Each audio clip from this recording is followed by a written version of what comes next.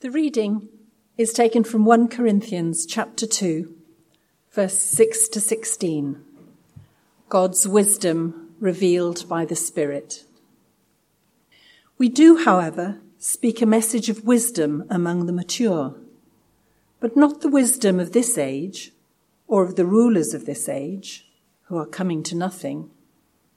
No, we declare God's wisdom, a mystery that has been hidden and that God destined for our glory before time began. None of the rulers of this age understood it, for if they had, they would not have crucified the Lord of glory. However, as it is written, what no eye has seen, what no ear has heard, and what no human mind has conceived, the things God has prepared for those who love him, these are the things God has revealed to us by his Spirit. The Spirit searches all things, even the deep things of God.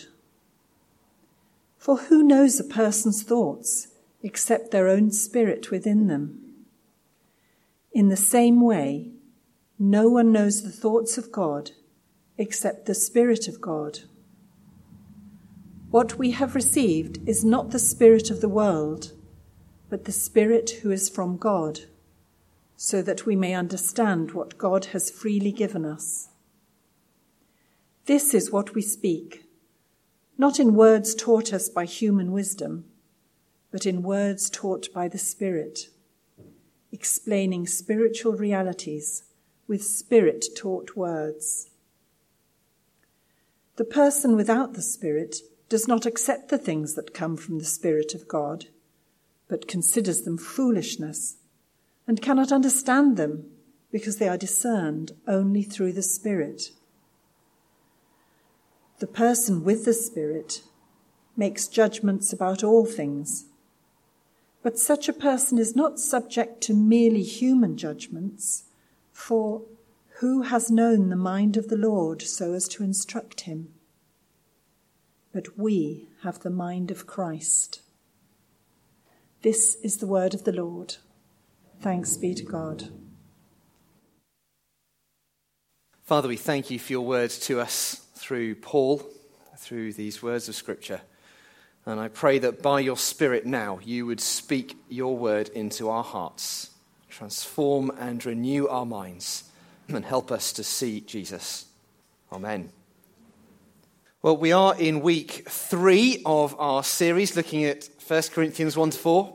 And the home groups, most of them, I think, if not all of them, are chatting more about these passages during the week. So if you feel like you want more of 1 Corinthians after your sermon, then please think about joining a home group.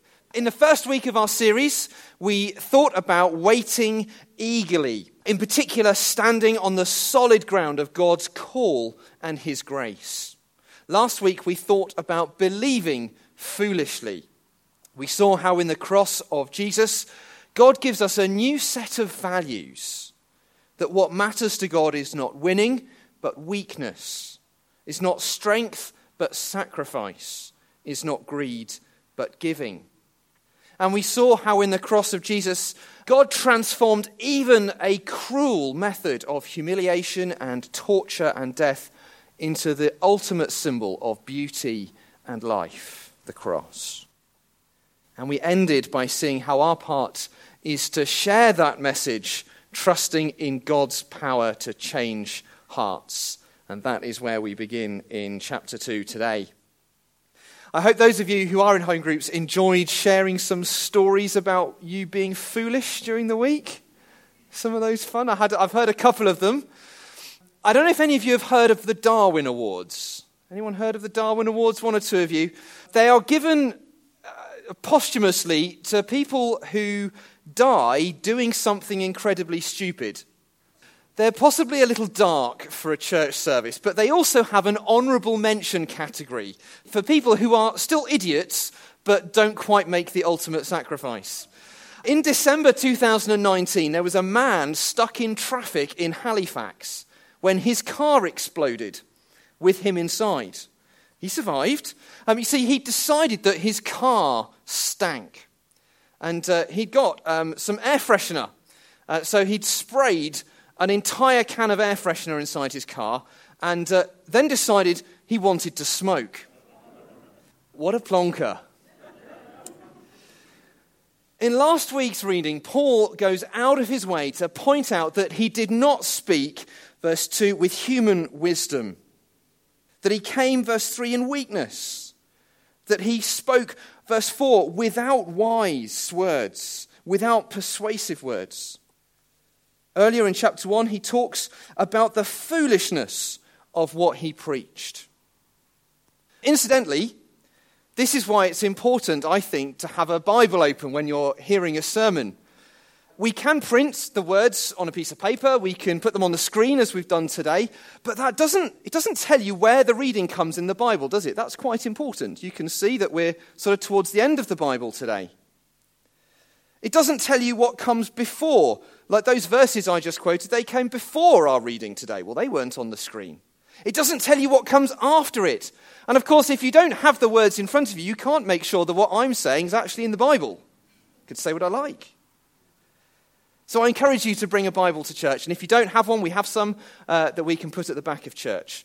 Using a Bible on your phone is fine if you can avoid the temptation, which I struggle with, to not check your emails or your social media feeds whilst looking terribly earnestly down as if you really are struggling with the words of St. Paul. Anyway, by the end of chapter 2, verse 5, we might be forgiven for thinking that Paul's gospel, the message that Paul spoke, was complete nonsense. He uses words like weak, foolish, not eloquent. But then we reach verse 6, the first verse of our reading today. We do, he says, however, speak a message of wisdom. This does make sense, he says, and it is true wisdom, for it is God's wisdom. He continues in verse 7, we declare God's wisdom a mystery that has been hidden and that God destined for our glory before time began. God's wisdom, Paul says, is a mystery, but it isn't a permanent mystery, forever baffling. It has been hidden, he says, which means it isn't hidden anymore. One day, God will wipe away all our tears. He will heal all our wounds, and he will take away all our pain. But for now, God shines his light through all the weakness and the brokenness to show Jesus. It's a picture of God's wisdom, of the mystery that Paul is talking about. In Ephesians 3, he spells it out a bit for us. He says this, in reading this, you will be able to understand my insight into the mystery of Christ, which was not made known to people in other generations, as it has now been revealed by the Spirit. This mystery is, that's where we need to start listening. This mystery is that through the good news, the Gentiles are heirs, together with Israel, members together of one body, and sharers together in the body of Christ. The mystery, hidden for ages and now revealed, is the church. This is what Paul declared, the gospel he preached. It's a new people, a family that anyone can join, no matter where or to whom you are born, where we all together share in the promise of new life in Jesus. It is something totally new. It's no wonder, as Paul says in verse 8, none of the rulers of this age understood it. Of course they didn't. They didn't get it then, and they don't get it now. Because worldly power is all about us and them. It's all about keeping people separate, having a common enemy. Just listen to the way politicians talk now. It's always been that way, but it's particularly so at the moment over the last few years. That is not God's way. God's way is to bring a ragtag bunch of broken, hurting, and repentant sinners together and through them to show Jesus to the world. That is God's wisdom. God's mystery now made known, and it is the church. Sinners in need of a Saviour, through whom God shines his light to show Jesus. Now, the next verse in our reading, verse 9, is often quoted when people talk about heaven. As it is written, Paul says, what no eye has seen, what no ear has heard, what no human mind has conceived, the things God has prepared for those who love him. Except what's Paul talking about in this passage? It's not the afterlife. He's talking about the church. Verse 10, these are the things God has revealed to us by the Spirit. In other words, the things that no eye could conceive, no ear has seen, no eye has heard, no mind could conceive, it's the church. That is the inconceivable thing that God had planned from before time began, the church. God's inconceivable wisdom now made known is you lot. It's us, as we are part of the global church. We are part of what he has chosen to create. We are part of the way that he has chosen to shine Jesus' light into the world. Through a new family, flawed and frail, forgiven and set free. I think that's good news. Do you? Yes. It's great news. That is God's true wisdom. The second thing this passage teaches us is what true spirituality is. My wife Jess has an odd way of starting conversations. She always seems to begin them by saying, "Hey, are you even listening to me?" It's not true, by the way. Yesterday, I accidentally deleted the audiobook that Jess and I are listening to. Now I'll never hear the end of it. Oh, that's not true either. I had a long chat with Jess once about whether it's appropriate to tell stories as if they're true about me for comic effect, and we decided it probably was. How good are you at listening? I say comic effect. How good are you at listening? How good are you at listening? I wonder if you've ever heard someone say something like this. I'm spiritual, but I'm not religious. Or, I'm sure there's something more to life than this, but I reject organized religion, and I'm finding a spirituality that works for me. Have you heard something like that? The rise of the web in recent years and social media and video platforms like YouTube means we can find a church or a leader or a speaker or a religion or a spirituality that suits me. But that, as my friend Peter says, is simply disorganized religion. We end up talking about not God, but me in a louder voice.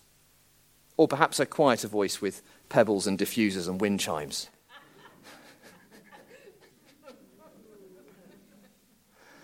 It is about me, not God.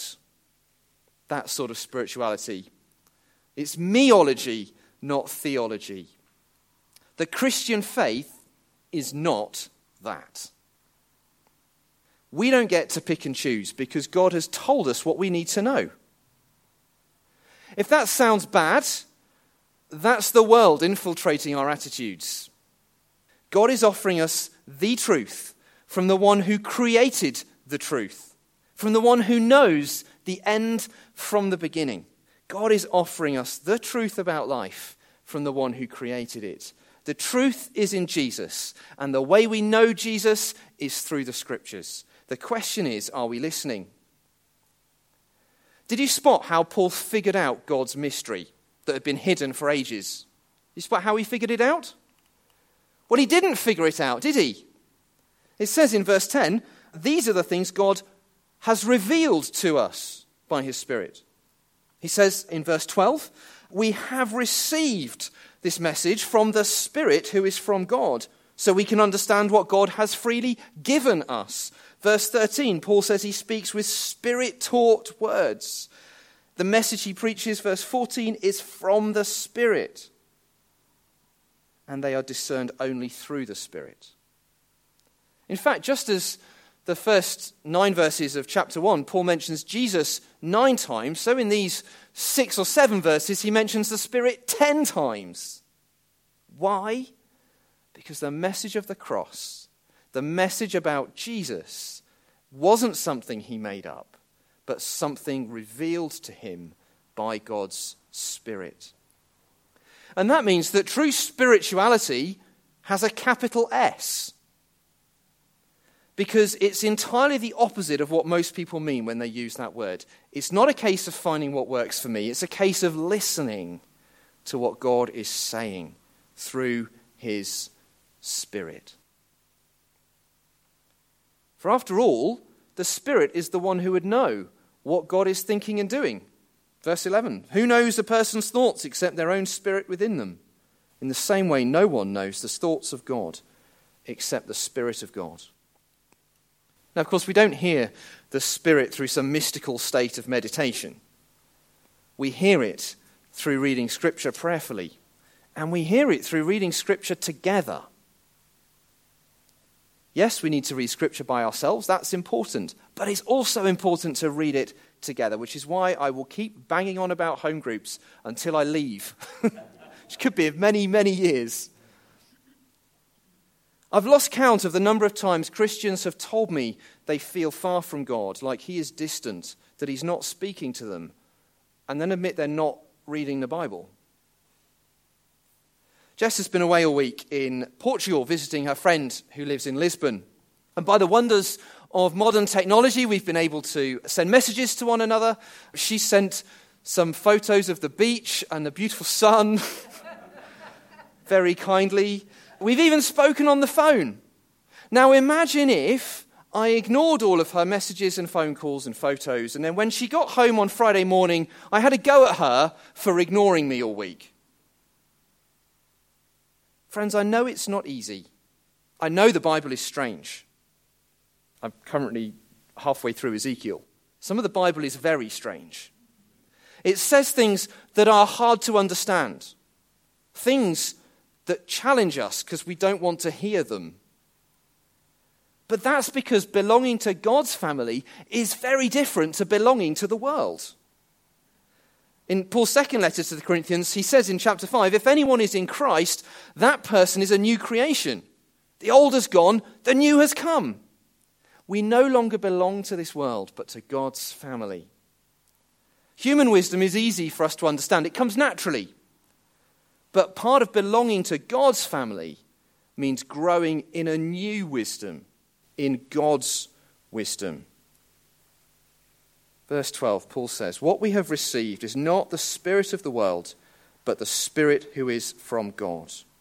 We speak not in words taught us by human wisdom, but in words taught by the Spirit. Now, reading the Bible is not a textbook. When I read theology, my director of studies, he'd done some of his theological training in Germany. And in Germany, they have something called a Bibelkunde. Excuse my appalling German accent. Which is a Bible exam. And they spend a year reading the Bible in Hebrew, Aramaic, and Greek. And then at the end of the year, they have an exam. Questions of which are things like, who did what on a snowy day? What was the king of Og's bed made of? What was the name of Samson's father? They had to answer. So when I was studying theology, he gave us one of these exams, and I absolutely bombed. I know the answer to those 3 questions now, because they're the ones I can remember. That is not what it takes to be in God's family. The Bible's not like a textbook that we have to learn to pass an exam. It's a living thing because of the Holy Spirit. As we read the Bible, as we listen to what God is saying to us, the Spirit works within us, helping us to hear and understand. Verse 14, in fact, without the Spirit, we can't accept or understand what God is saying to us. The Spirit helps us to see spiritually. And it's a miracle. There's a couple of miracles going on in the first 2 chapters of 1 Corinthians. First is the miracle by which we join God's family, the miracle of the cross, through which we are forgiven, through which we receive a new identity on solid ground of Jesus. The second miracle is the way we grow into that new identity through the work of the Spirit. And so just as we need daily to repent and receive forgiveness of our sins, so we need daily to be open to the Spirit growing and renewing us. Paul says in Romans, be transformed by the renewing of your mind, for this is your act of, anyone know the next word? Spiritual worship. The Holy Spirit renews our hearts and our minds. It's a miracle. And yet again, we don't have a lot to do in this passage, do we?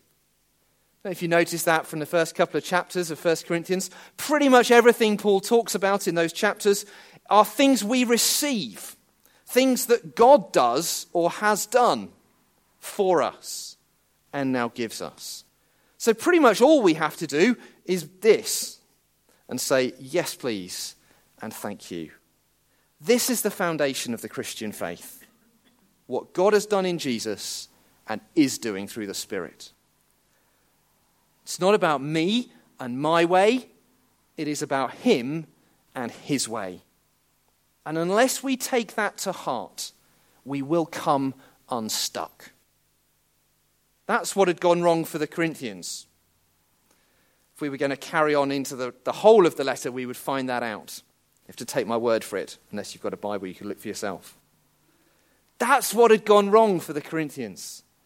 They'd come loose from the anchor of what God had done and is doing for them.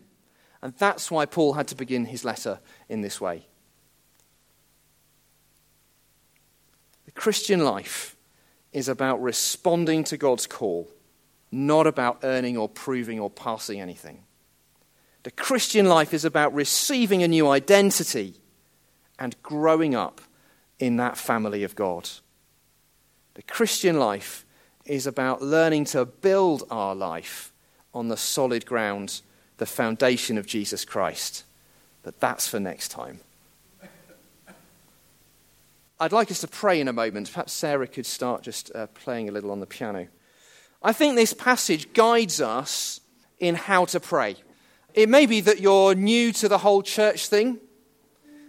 You may have been coming for a while and still don't quite get the message of the cross.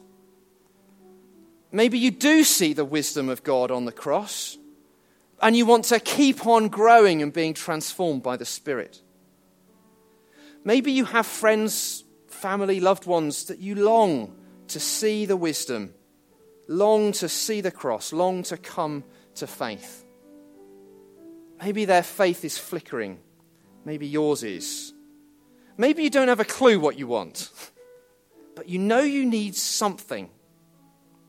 The way to pray for all of those things, for yourself or for others, begins, come, Holy Spirit.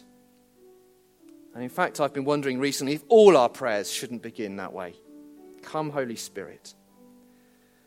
So I'd like us to stand, please, and I'd like us to just hold your hands out. We did this a couple of weeks ago. Just hold your hands out as if you're being given a gift, because, friends, you are. And whether you want to pray for yourself or for someone else, just hold that in your heart. Hold that person in your heart. Come, Holy Spirit. Change us. Renew us. Open our hearts to understand. Open our eyes to see Jesus. Lord, we stand in awe of you for all that you are, for all that you've done in the world around us and in our own lives. We stand in awe of your power and majesty and glory. And Lord, we ask you again to fill us afresh, that we may know you more day by day. Thank you, Lord. We praise you. Amen.